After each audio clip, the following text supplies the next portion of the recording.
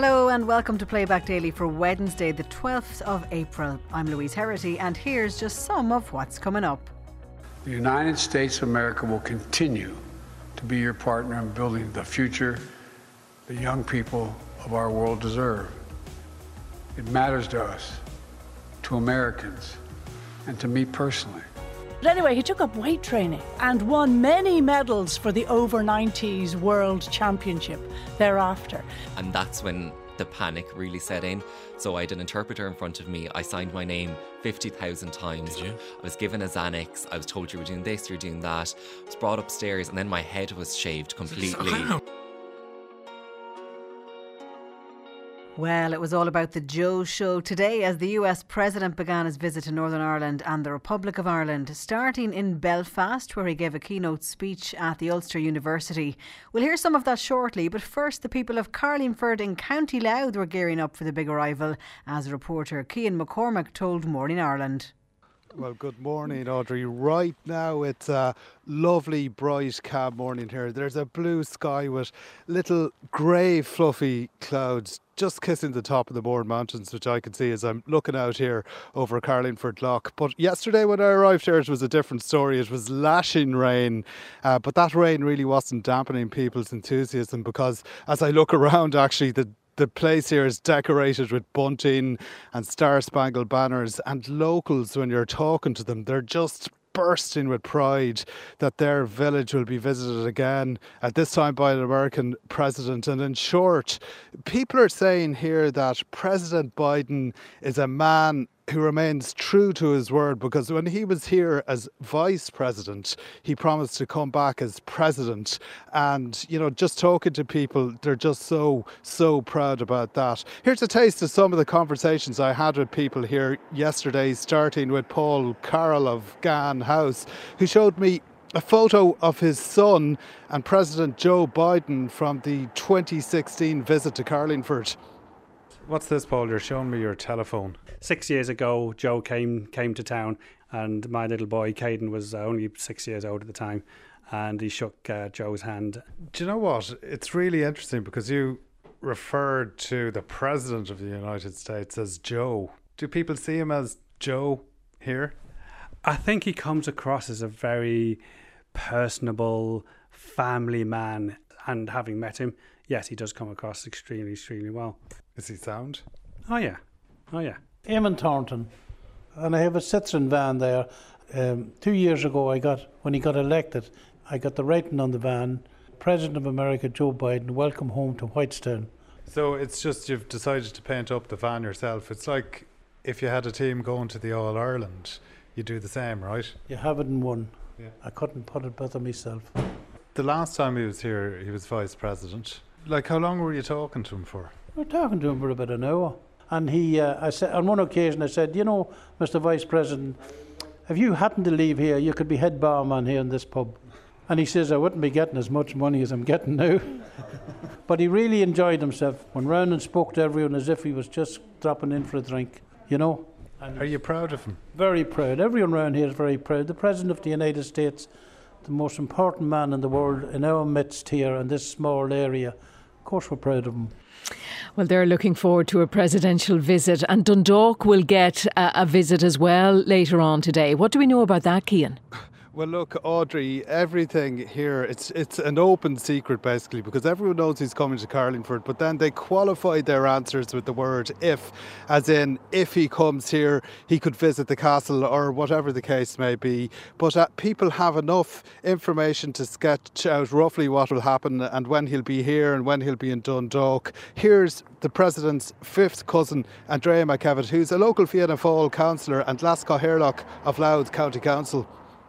Even though it's raining in Carlingford here, I think there's a real sense of euphoria and excitement. People are going around putting up their flags and giddy, nearly getting ready and excited for what's to come. Have you the inside track to what exactly is going to happen? We do know that he's going to be landing in our local GAA club, Cooley Kickham's. Then we hope that he's coming to King John's Castle, with the potential of a visit at Kilware Cemetery, where he visited the last time, to visit the grave of his ancestors.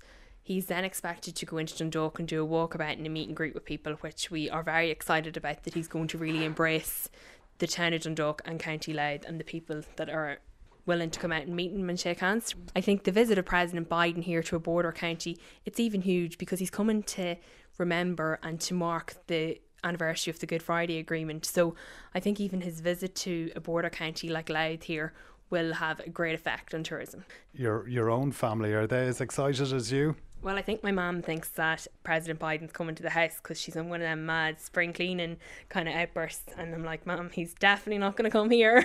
Oh, well, you never know. Well, I think we can say definitely no. I hope she's been making the brown bread. No, she hasn't actually focused on the cooking, and it's more the cleaning. Make sure the china's clean. So whatever she puts in the china, we'll have to wait and see. So the good china's ready. The good china's ready and waiting for President Biden. You know, certainly things are big when the good china is ready, and it's ready here and waiting for President Biden, as you just heard from Councillor Andrea McEvitt.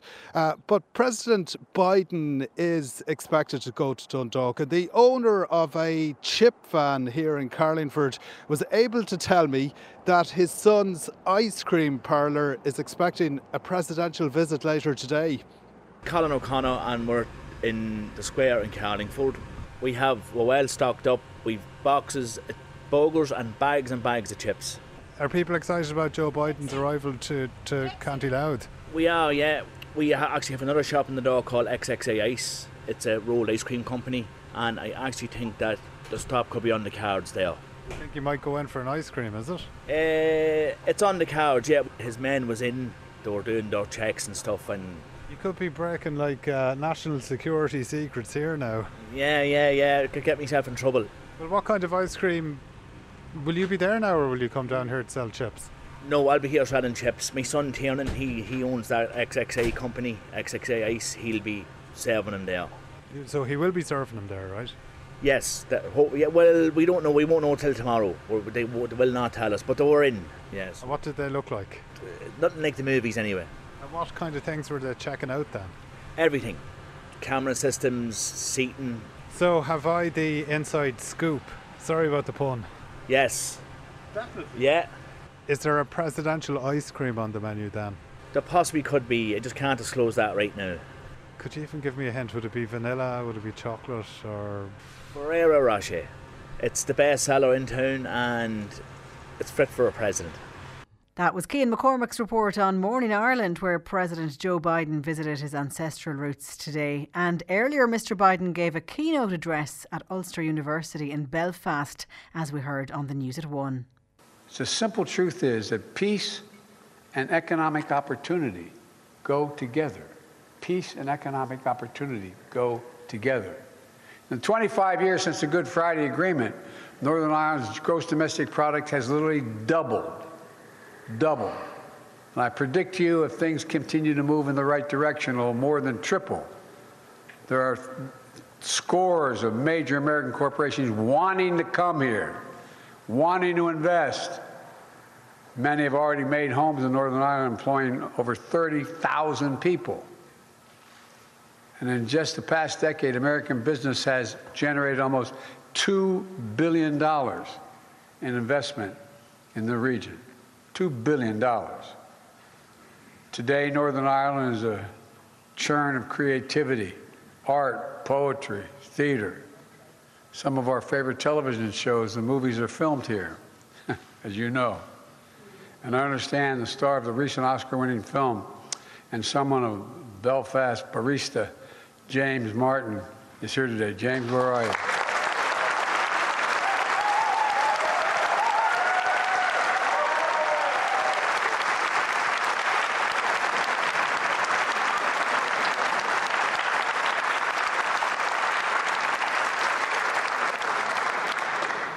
I got to meet James, and I got my picture taken, and we're going to home and brag to my daughter. Cruise ships packed with tourists fill Belfast port. And young people, instead of fleeing for opportunities elsewhere, can see their futures and careers for themselves that speak to unlimited possibilities here. How many of you have heard over the years, those of you closer to my age, Mom, Dad, there's nothing here for me. I'm going to move. I'm going to leave. I got to go. Well, it's not happening now. So it's up to us to keep this going, to keep building on the work that has been done every day for the last 25 years. To sustain the peace, unleash this incredible economic opportunity, which is just beginning. I promise you. You think I'm joking? It's just beginning. We get this, keep it going. We all know there's more we can do together. You know, there's so much energy and dynamism, especially among young people who are starting their own businesses, blazing their own trails, connecting to the global community of entrepreneurs. And young people in Northern Ireland are on the cutting edge of sectors that are going to define so much of the future. Cyber, technology, clean energy, life sciences. Here in Northern Ireland, programs like Young Enterprise Northern Ireland, helping thousands of young people each year gain skills and pursue their goals as entrepreneurs. That's why I asked Joe Kennedy, my new special envoy in Northern Ireland of Economic Affairs, to help supercharge that work, to bring more businesses, more investment, more opportunity here to Northern Ireland, and help realize the enormous economic potential of this region. Because I know parenthetically, when that happens here, it gives faith to people around the world. If it can be done here, it can be done in my community. Not a joke. The world is changing. It's changing drastically. And it presents enormous opportunity, but also significant dangers. To that end, later this year, Joe's going to be leading a trade delegation of American companies to Northern Ireland. Now, I know the UK's departure from the European Union created complex challenges here in Northern Ireland.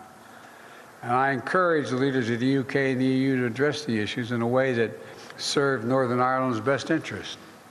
I deeply appreciate the personal leadership of Prime Minister Sunak and European Commissioner von der Leyen to reach an agreement. The Windsor Framework addresses the practical realities of Brexit and it's an essential step to ensuring hard-earned peace and progress of the Good Friday Agreements that they're preserved and strengthened. You know, the negotiators listened to business leaders across the UK and Ireland who shared what they needed to succeed. And I believe the stability and predictability offered by this framework will encourage greater investment in Northern Ireland, significant investment in Northern Ireland. I come from a little state where, the state of Delaware and back home, has more corporations that are registered in that state than every other state in the union combined. So I know a little bit about corporate attitudes.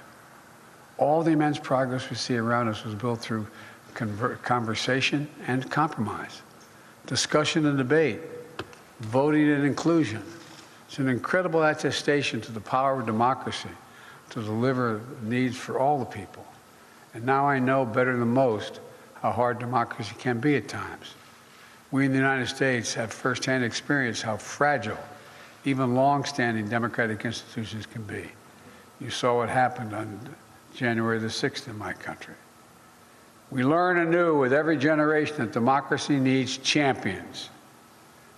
When I went to college, I was a political science major and history major. We were told every generation has to fight to preserve democracies. I didn't believe it at the time. I just thought it was automatic. We had this great democracy. What would we need to do? As a friend, I hope it's not too presumptuous of me to say that I believe democratic institutions established through the Good Friday Agreement remain critical to the future of Northern Ireland. It's a decision for you to make, not for me to make. But it seems to me they're related. An effective, devolved government that reflects the people of Northern Ireland and is accountable to them. A government that works to find ways through hard problems together is going to draw even greater opportunity in this region. So I hope the Assembly and the Executive will soon be restored. That's a judgment for you to make, not me, but I hope it happens. Along with the institutions that facilitate North-South and East-West relations, all of which are vital pieces of the Good Friday Agreement. For in politics, no matter what divides us, if we look hard enough, there are always areas that are going to bring us together if we look hard enough.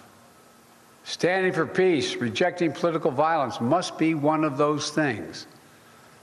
So I want to once more recognize the way the leaders of Northern Ireland's major political parties come together in the wake of attempted murder of Detective Chief Inspector Caldwell to show that the enemies of peace will not prevail. Northern Ireland will not go back, pray God.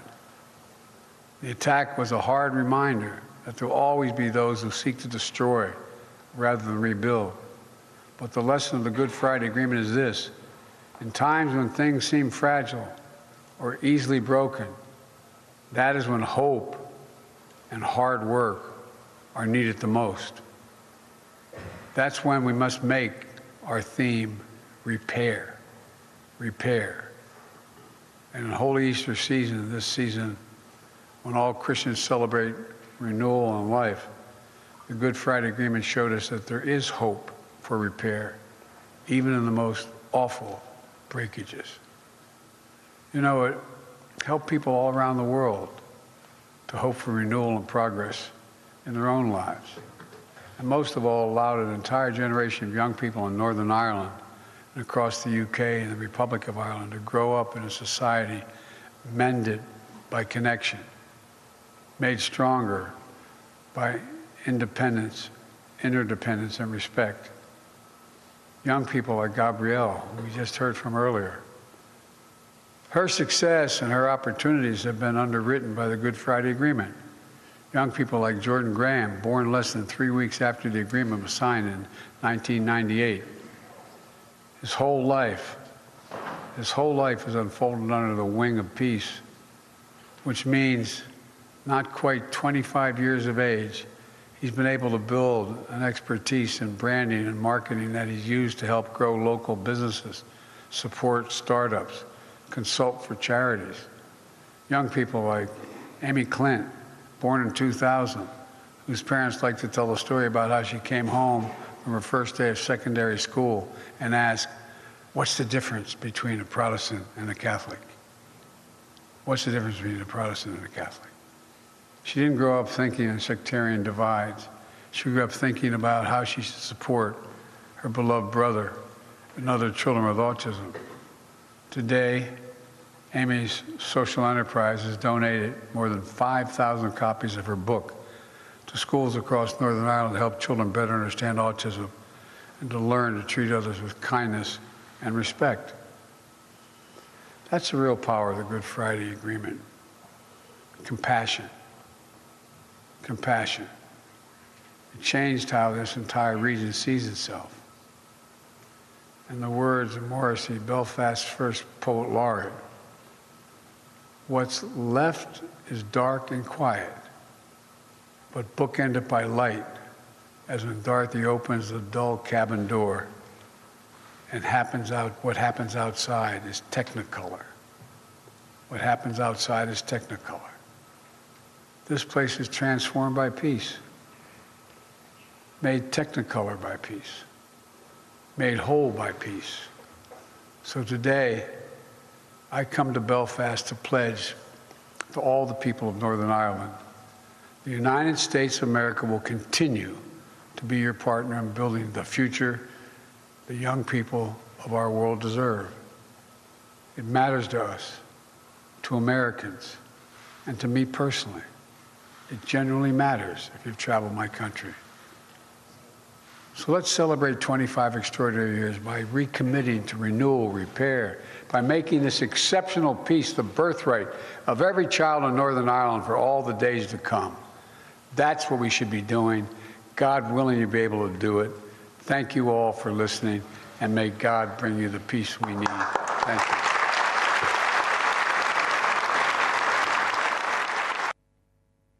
US President Joe Biden's keynote speech at the Ulster University in Belfast earlier today, as we heard on the news at 1.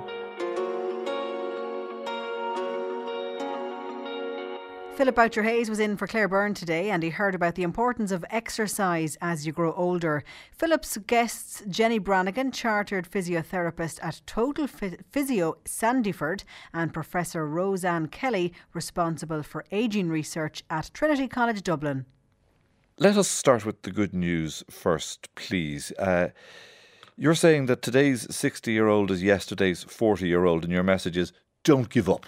Oh, absolutely. Don't give up. In fact, outside we were just discussing, I think, a great example, a chap called Charles Eggster, who was a dentist, who, rode and skied to a fairly high level in his youth, then became, as many do, a couch potato in midlife, etc.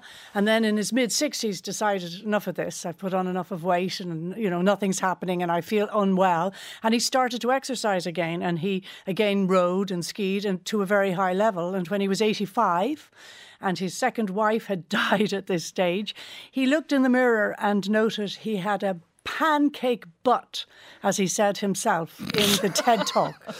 And at 85, he took up weight training. Well, first of all, you have to say fair enough and well played to him that he was able to actually turn around that far and see behind him at 85. That's very true. But anyway, he took up weight training and won many medals for the over-90s World Championship thereafter. So I love the example of him because he's an example of it's never too late.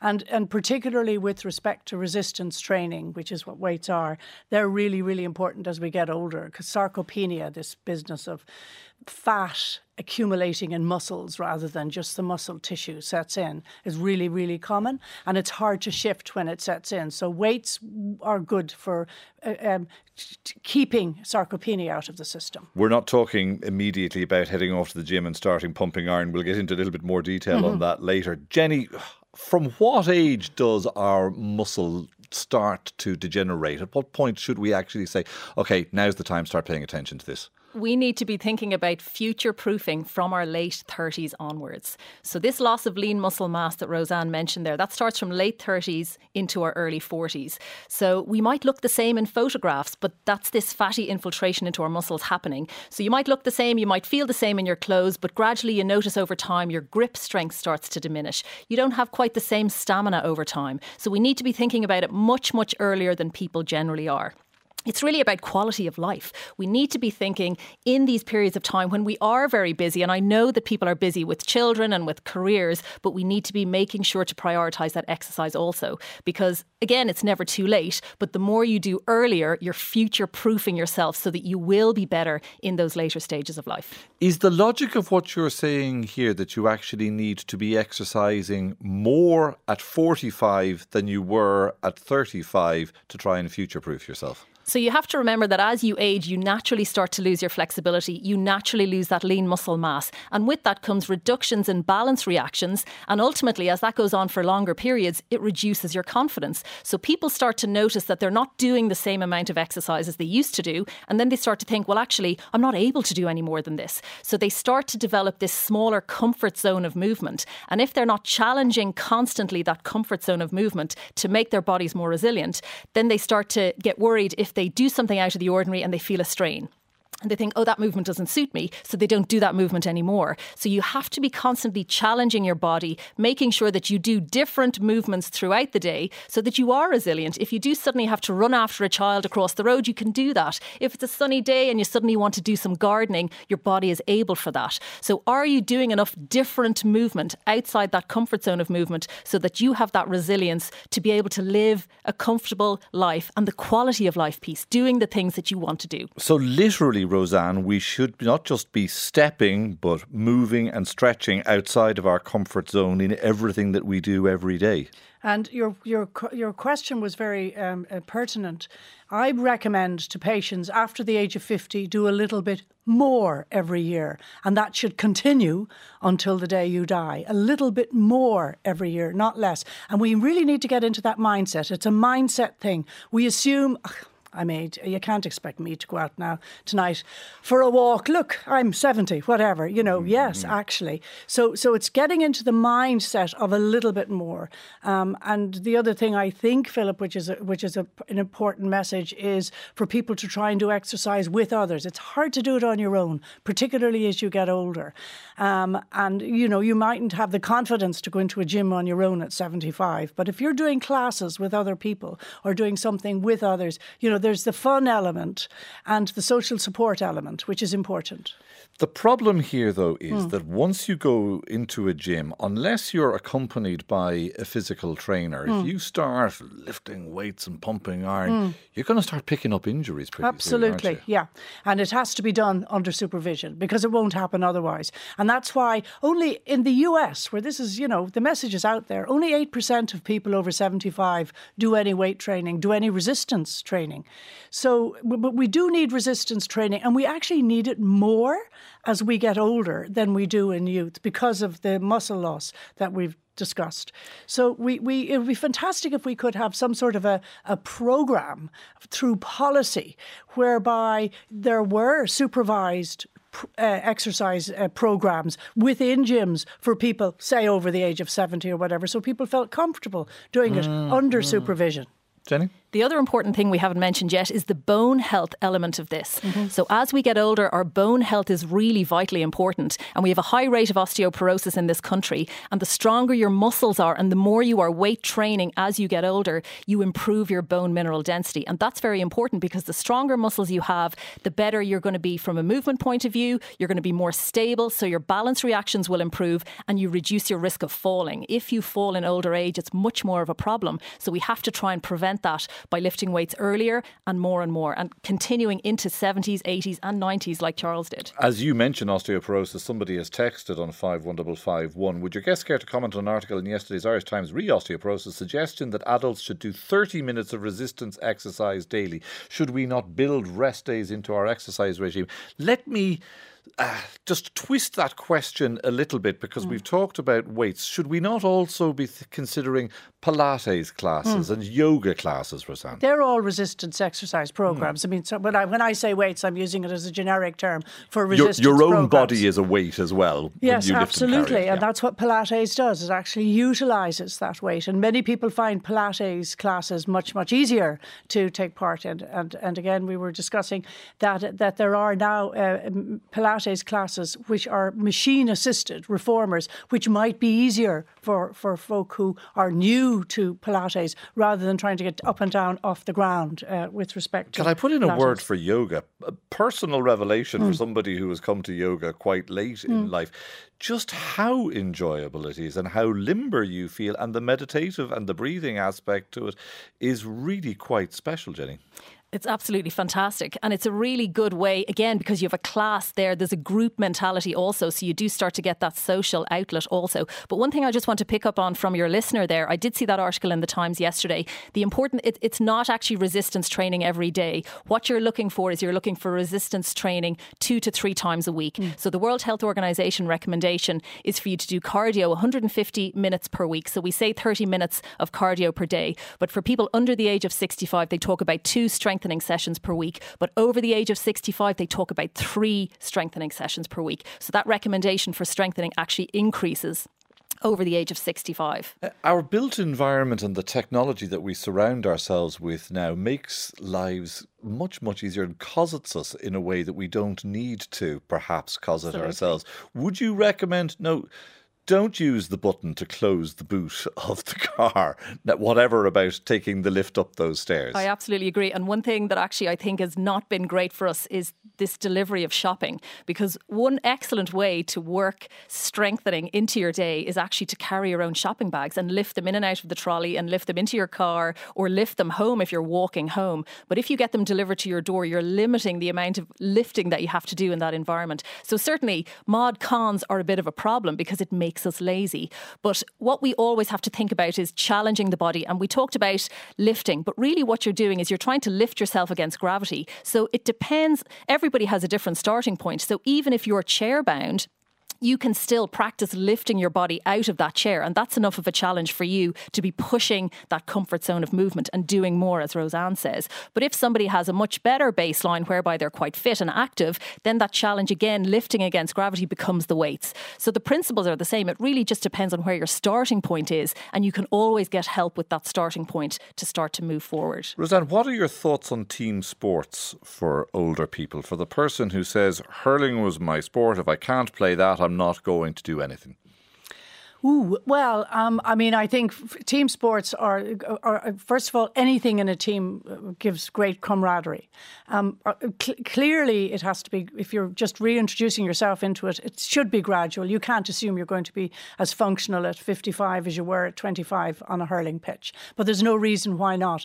And I would say intergenerational sports are brilliant, but make sure that there's a sufficient number of people of your own age on the team. And if I could just add that we haven't talked about the benefits for the brain as we get older and exercise. Exercise almost acts like a bubble bath for brain neurotransmitters.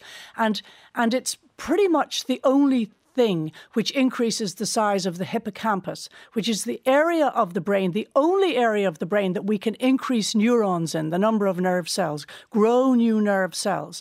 And they're important for memory and for focus. So think of when you're exercising your brain. We couldn't grow brain cells at all. That's really interesting. We can in the hippocampus. And there are now, we know of growth factors which exercise releases from muscle and from liver during exercise called BDNF and LTP, and they directly influence the number of neurons, which are the nerve cells, and the number of synapses between neurons, which are the connections, which is the activity. They almost make our hippocampal new cells behave like teenagers. They're so eager for function. This is unrelated, is it, to the endorphin rush that you get after exercise? So they're the growth hormones I've cited. The other ones, or the other neurotransmitters, are dopamine, serotonin, noradrenaline, and that's what you're talking about. They're the endorphins, which are the feel-good factors that are associated with exercise. A few more of the texts. Here in Oranmore, we have an excellent programme for older adults. Mm-hmm. We are all like spring chickens down here. Also, the social interaction after the coffee is wonderful for our mental health, says Christina. Hi, Philip. Orienteering is a sport that can grow with you. I'm regularly overtaken by a spry 90-year-old, says Nicola. I think you need to speed up there, Nicola, might be the answer to that. It really does, I suppose, it's just a question of mindset. You can adjust all of these sports, can't you, to suit your own age? You have to find what you love and then you will keep doing it. Physiotherapist Jenny Brannigan and Professor Rose Ann Kelly on Today with Philip Boucher-Hayes. From exercise as you grow older to alcohol-free dancing. On the Ray D'Arcy show, Catherine Thomas spoke to guest Paul Walsh, organiser of Ireland's first sober rave. It was an absolutely whopper night. Was it a good one? It was a banger, as they say. But it actually was. Like, I suppose once people, when you first arrive, I suppose there's like a warming up element, right? Yeah. But sure, that's like any party, the 21st. You're waiting for people to arrive and there's that nervous anticipation. It's a natural process. So I suppose once you kind of arrive, you're chatting to a few people, the music is starting up, you're kind of loosening up a bit. But I suppose once the intensity of the music starts picking up and you're loosening up more and more, you kind of forget about everything and you're actually just involved in the process of your dancing. Sure. And an hour later, if you check back in yourself, you're like, oh my God, like I'm in my flow, I'm expressing myself, I'm actually experiencing a buzz. And if someone said, here, do you need a drink? It's like, what for? And I don't think I'm wrong in saying for a lot of people, because we've had sober discos and sober nights out, but the whole techno and rave scene, for a lot of people, it is kind of about the drugs and the alcohol in terms of that stimulus. Absolutely. So I lived in Berlin for a year, 2015 to 2016. So like Berghain's one of the biggest clubs in the world. Mm-hmm. That year I went to Berghain about 30 times. And 25 of the times I went sober. Mm. And I suppose like my alcohol and drug days were behind me, but I was still wanting to actually like go to clubs and listen to whopper music and actually dance. So I suppose while I was living in Berlin, I was like, right, I'm actually going to really try this and I'm really going to commit to this. So I'd walk into the club and the first hour it would be like, okay, I'm just warming up. But the tunes are so good and I genuinely want to dance. So I'm like, I'm just going to commit to this.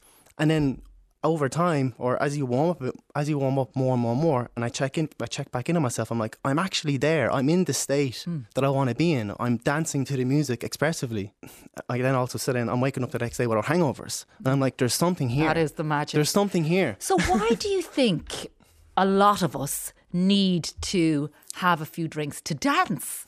Because if it's innately in us, for sure, why do we need it? Okay, so my sense is that it's something to do with anxiety and awkwardness, right? Yeah. So like even right now, before I start this interview, right? So like I'm excited, but also there's a bit of nerves in me, right? Sure. But I'm not making my nerves a problem. I'm going to let them be there and I'm going to proceed forward anyway. So again, if we go into social situations, there is some type of awkwardness. But there's this feeling that the awkwardness shouldn't be there and we need to get it to go away. And therefore you have a few drinks and it goes away. But I suppose my sense is that it's possible to be with that awkwardness in a kind of a soft, kind way, but engage in conversation. Ask a question with curiosity. Be enthusiastic in your attitude. And if you stay doing that and someone else is being enthusiastic back with you, half an hour later, you'll probably discover that the awkwardness and anxiety is gone and you're now in a good state. And then just keep going. How did it go down, first of all? How many people turned up, first of all? Yeah, so 127 tickets were sold. Okay. So like 300 would have been a full house. So I'm reasonably happy with ticket sales. But what I'm absolutely delighted about was, I suppose, what I envisioned of the states that people would get to, that totally happened. Like, in essence, like pure rave energy was in the room. And I was like, this is amazing. And I'm confident that the next show, I want to sell 300 tickets. I want it to be a full house. So and by the way, next show, July 1st in the complex. Next show, July 1st in the complex. So you kind of went on that journey yourself, you could say, when you were living in Berlin, and you had to go 25 times and really, I suppose, experience that and break through that inner lack of confidence that you're now, I suppose, promoting that other people try, right? For sure. So like I first started drinking when I was 12, and then when I was 15 I was getting into my running quite serious, and I was like, yeah, I want to stop drinking because I want to take my running serious. But then I also was like, why are all my friends drinking? Because they want to have fun. I'm like, I'm just going to be a person who can have fun without drink. I just made that decision. But then when I was 22, I said to myself one day, you don't know the experience that you're saying no to, as in you've never been an adult who's been drunk before. So I was like, I'm going to give it a go. So I went drinking that night and had a great time. And for the next 4 years, I was actually drinking and taking drugs regularly enough. And then at around 26, I was kind of like, I think I'm going to rein it back. So I suppose I'm going to use the discipline that I used when I was 15 to 22, not being a drinker, just being a person who can, I suppose, who tries to express themselves socially with some type of confidence or whatever. From that period, from 22 to 26, when I said, right, I'm going to rein it in, that's the time that I moved to Berlin. So now I'm in this environment again where it's like, you could say it's one of the clubbing. It's the biggest, one of the clubbing biggest scenes in the world. cities in the world, right? And I'm like, okay, I still really want to club. I still really want to party. I'm just going to have fun without using alcohol or drugs. Drink is such a big part of our culture, and that's the is. issue. Like, I mean, I just think about an Irish wedding without a drink. For sure. So the thing is, so it is part of our culture, right? And I suppose I'm not saying or promoting we need to stop drinking, right? What I'm creating the frame is developing the capacity to be able to enjoy yourself without the need for a drink. So it's possible to develop that capacity. However, from time to time you still may choose to enjoy a drink because you enjoy it, but you're not using the drink because you don't have the capacity to socialise. And I think that is such an important message that we need to get out there, that Absolutely. it is not necessary all the time, for sure, to have that fun and it's like, when is that message going to hit home in Dublin and right. across Ireland? Some people are like, well, how can you do that? And I'm like, it's possible. It might take an hour to warm up, but you can get to a similar state, good feelings and expression in a sober rave. And I have to say, I like the fact that you're not being kind of preachy about it or, finger pointy about it. It's just about asking people to maybe try it. Absolutely. Well, you've definitely given us something to think about. So the next one is Saturday, July 1st in the complex, just off Capel Street. It's an absolutely incredible space, and that's actually something that's also important. It's a place that you'd love to go to anyway. How do you promote this? Like, where do people find out about it? The name of the event is called Club Lucen. So there's an Instagram page and a Facebook page. Like so it. That's in full effect, and like I love it. Love the message. Paul, thanks for coming in and chatting to me today. That was Paul Walsh on the Ray D'Arcy Show today.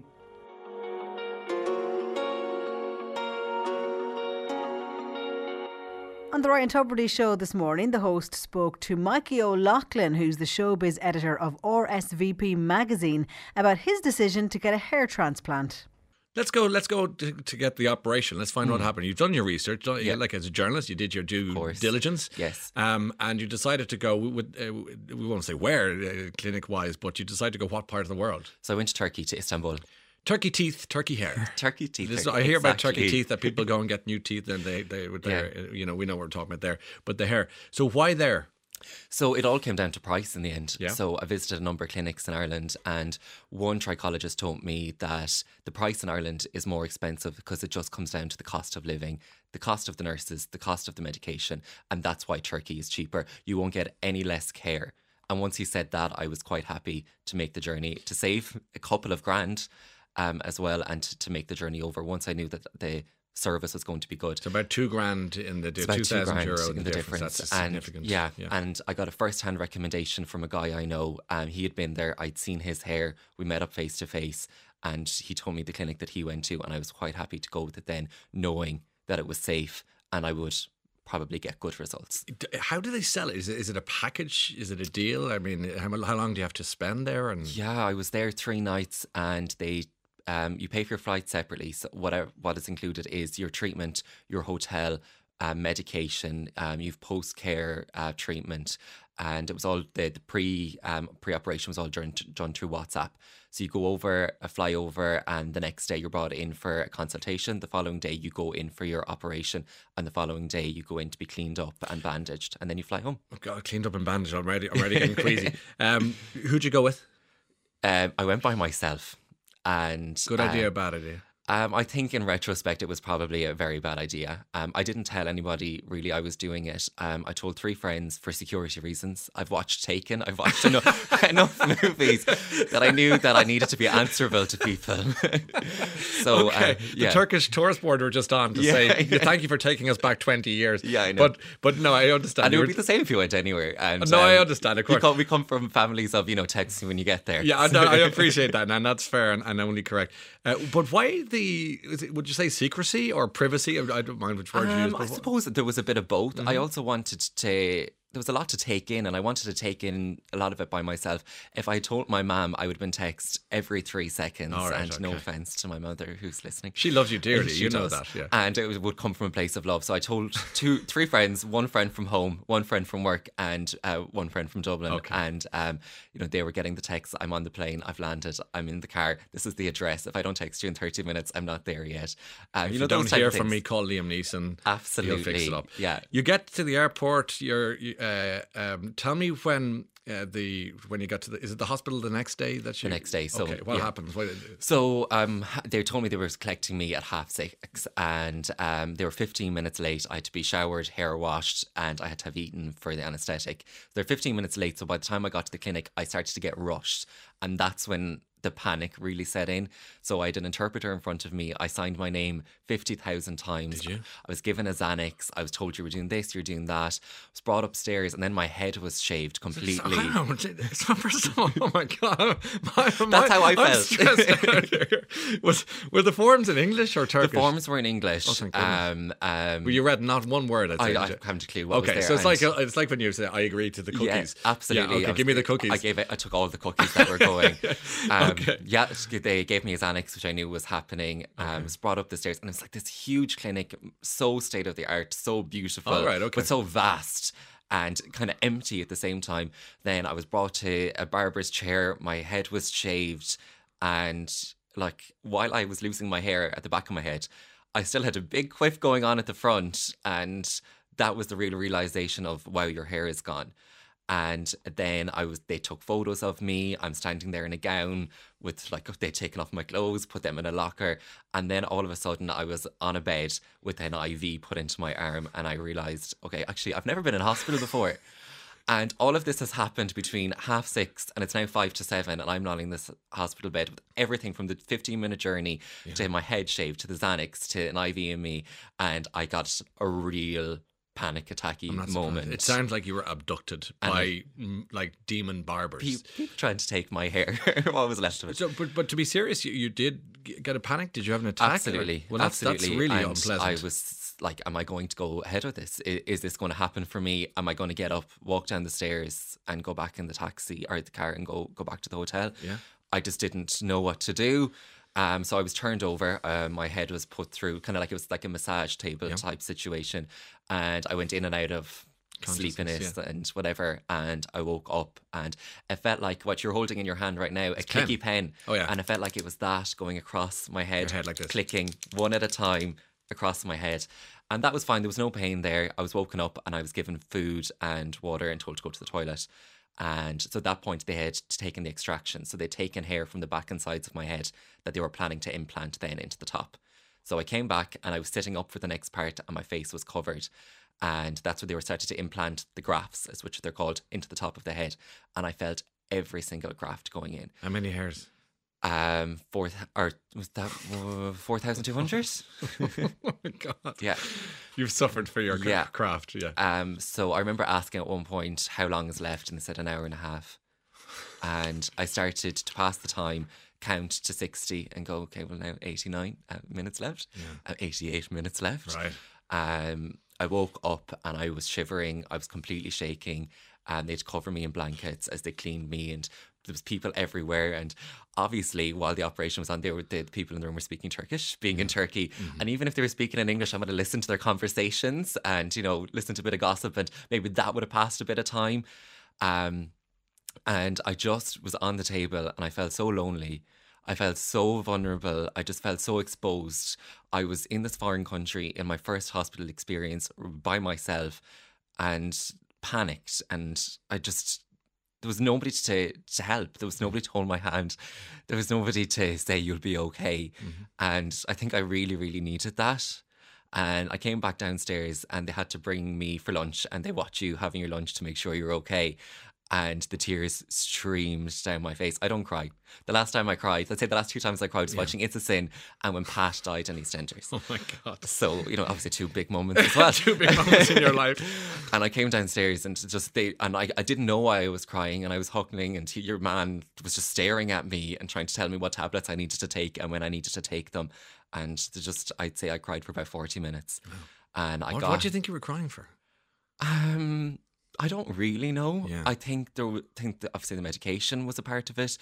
I think there was a sense of relief. 1, of that the pain was over, and 2, that this process had begun, and I had wanted it for so long, and here it was, and it was happening for me. So I often say sometimes tears come after the bigness of it all. Yeah. It's hard to process at a bit by bit by bit, but eventually sometimes your body or your mind just decides. And that was your moment. Yeah. The bigness of it all hit you.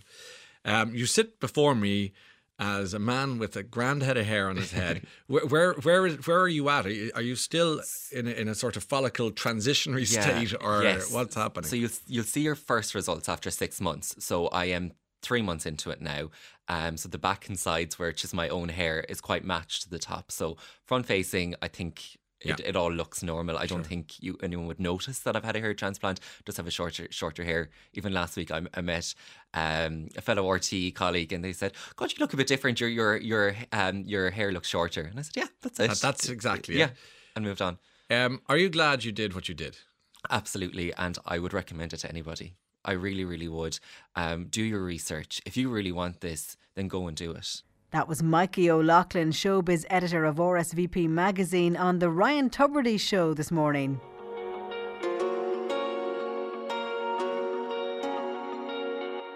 And finally, as we learn more about the power of artificial intelligence systems, questions arise about who owns creative material generated by AI. I think many of us were fooled by the picture of the Pope in a white puffer jacket recently.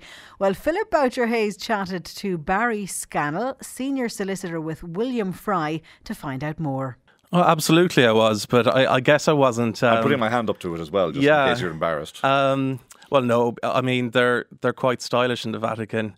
So I just thought the Pope is an elderly man. He might have been saying Mass outside. He needs a warm coat. And that did look like something that might have been designed. And I think that actually gives you an indication of how easy it is to fall foul of artificially generated images, because, context is really important. And you can use your cop on when you see an image like that and say, okay, well, that, there's nothing stands out for me there.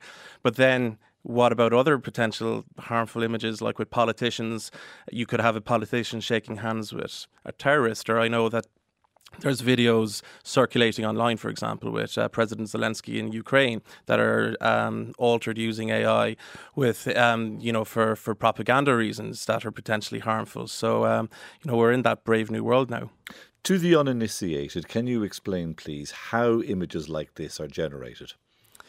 So I would say basically, but it's quite complicated. But simplifying it as far as possible, the AIs are trained on billions and billions of images. For example, one of the more well-known AI models is trained on a data set called Lion 5B. So a data set basically is just this massive tranche of data from which the AI learns. So the Lion data set is made up of nearly 6 billion text-to-image pairs. So the way that was created is that these bots went through the archive of the internet called the Common Crawl going back to 2008, and they pulled out all the images that were associated with text. So if it pulled a picture of a cat, and if the picture of a cat was associated with the word cat, then you had it was captioned or explained in some way, yeah? So you had a text-to-image pair. So Lion is made of text-to-image pairs like that. So kind of like when a child is learning its first words, there's a picture of an apple and underneath is the word apple. The AI learns to associate images with those words. Okay, so very crudely put, I could say, AutoGPT, I would like to create an image of Barry Scannell sitting in an RT radio studio. It will go and get the images of those two things and marry them. Yeah, so, if it was a celebrity, it would. I don't think I'm quite well known. But there are images of Barry Scannell out there, of course. But it wouldn't be able to do that quite yet. But if you said Taylor Swift sitting in, where there's more images, like there's millions of images of her, say, then it would be... nobody would ever believe that Taylor Swift would be sitting in an RT Radio 1 studio. Okay. Let's move on then, actually, now that you mentioned Taylor Swift, to music and how AI is doing the same thing there. Again, is he scraping and trawling through the library of music that's online? Well, that is a potential issue. So Google developed a music generating AI called Music LM, and it was developed using 280,000 hours of music. And they haven't released that yet because one of the problems they're encountering with the AI is that when it's recreating musical output, it actually inadvertently creates music that's substantially similar to the music on which it was trained. Which does too good a job of sounding like. Yeah, exactly, which would create infringement issues and copyright issues. So it's effectively the same way. So there's the example, one of the early examples was about back in 2016, and it was when my attention started to be drawn to this issue, and I was originally in the music industry looking at these issues, was Sony. And Sony's AI company, Sony Flow Machines, developed a Beatles song called Daddy's Car. And any of your listeners can go onto YouTube and YouTube Daddy's Car for this early rendition of an AI piece of music. And they trained it on 44 Beatles songs. Now, it sounds quite like the Beatles, not great. Maybe it was something Ringo Starr could have written, but harsh. But it definitely has that Beatles vibe to it. And another way that music can be trained on AI systems is that they'll convert the sound into something called a spectrogram, which is basically a visual representation of a piece of music. And then the AI, in much the same way it analyzes pictures, analyzes the music in the same way to identify the patterns it needs. Okay. Now, the obvious problem here then is who ends up owning this music? Is it solely, exclusively and beneficially the copyright of the people who created this artificial intelligence that did this in the first place? Or could I, as Taylor Swift or even Ringo Starr, make an argument that, well, hang on a second, this AI generator learned from my music, took its inspiration from my music, or indeed plagiarized elements of it. I want a cut of this, please. So that's the real pressing question. And the court cases that have been launched in relation to it have only really been launched in the last few months since the start of the year. When copyright law was first created, nobody ever envisaged a machine being able to create anything. And it was always human-centric. So if you look at most jurisdictions, only a human can create copyright works.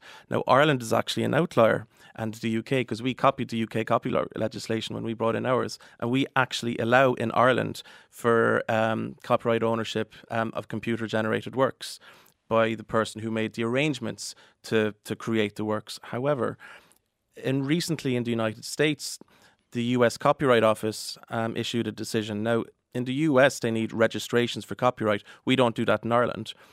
But an artist, Krish Kashtanova, she sought to register the copyright in a graphic novel, a comic book.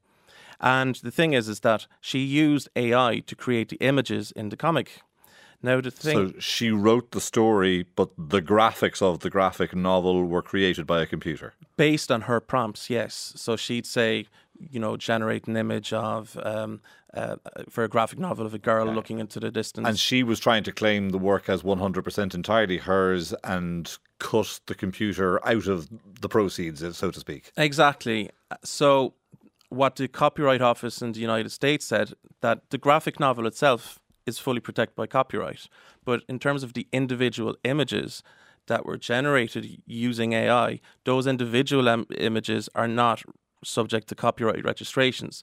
So that means that she owns the copyright in the graphic novel, but the individual images themselves won't be. And that it would not be a copyright infringement then for me to take each individual page of her graphic novel and reproduce it without permission?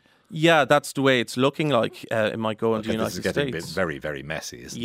Yeah. And you see, the problem is it'll have to be decided on a case-by-case basis because, taking the European approach, the way the European courts look at it is it original in the sense that it's the author's own creation? Does it reflect the author's personality, and was the author able to make free and creative choices? And that's what European courts look like. But the only way you're going to be able to identify whether or not enough human input went into an AI creation will be on a case-by-case basis.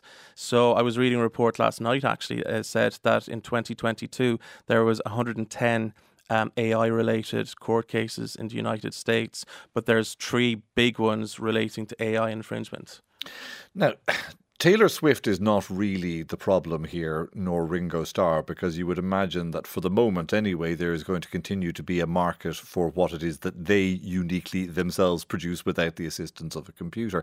The problem comes a little bit lower down the food chain, doesn't it, with music used in corporate videos, music used in ads, that original composition is going to be less and less valued there, and the people at that end of the industry are presumably going to start losing out.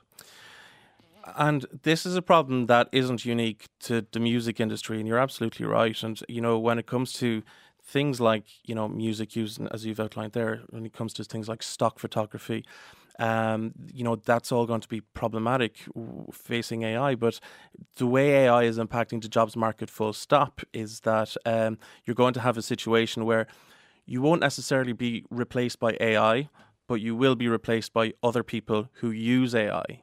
So it might be the case that composers, for example, are able to generate a lot more music using AI systems and AI helpers, basically. But it is certainly something that the music industry as a whole is looking at very closely because it is very impactful. Solicitor Barry Scannell on Today with Philip Boucher-Hayes.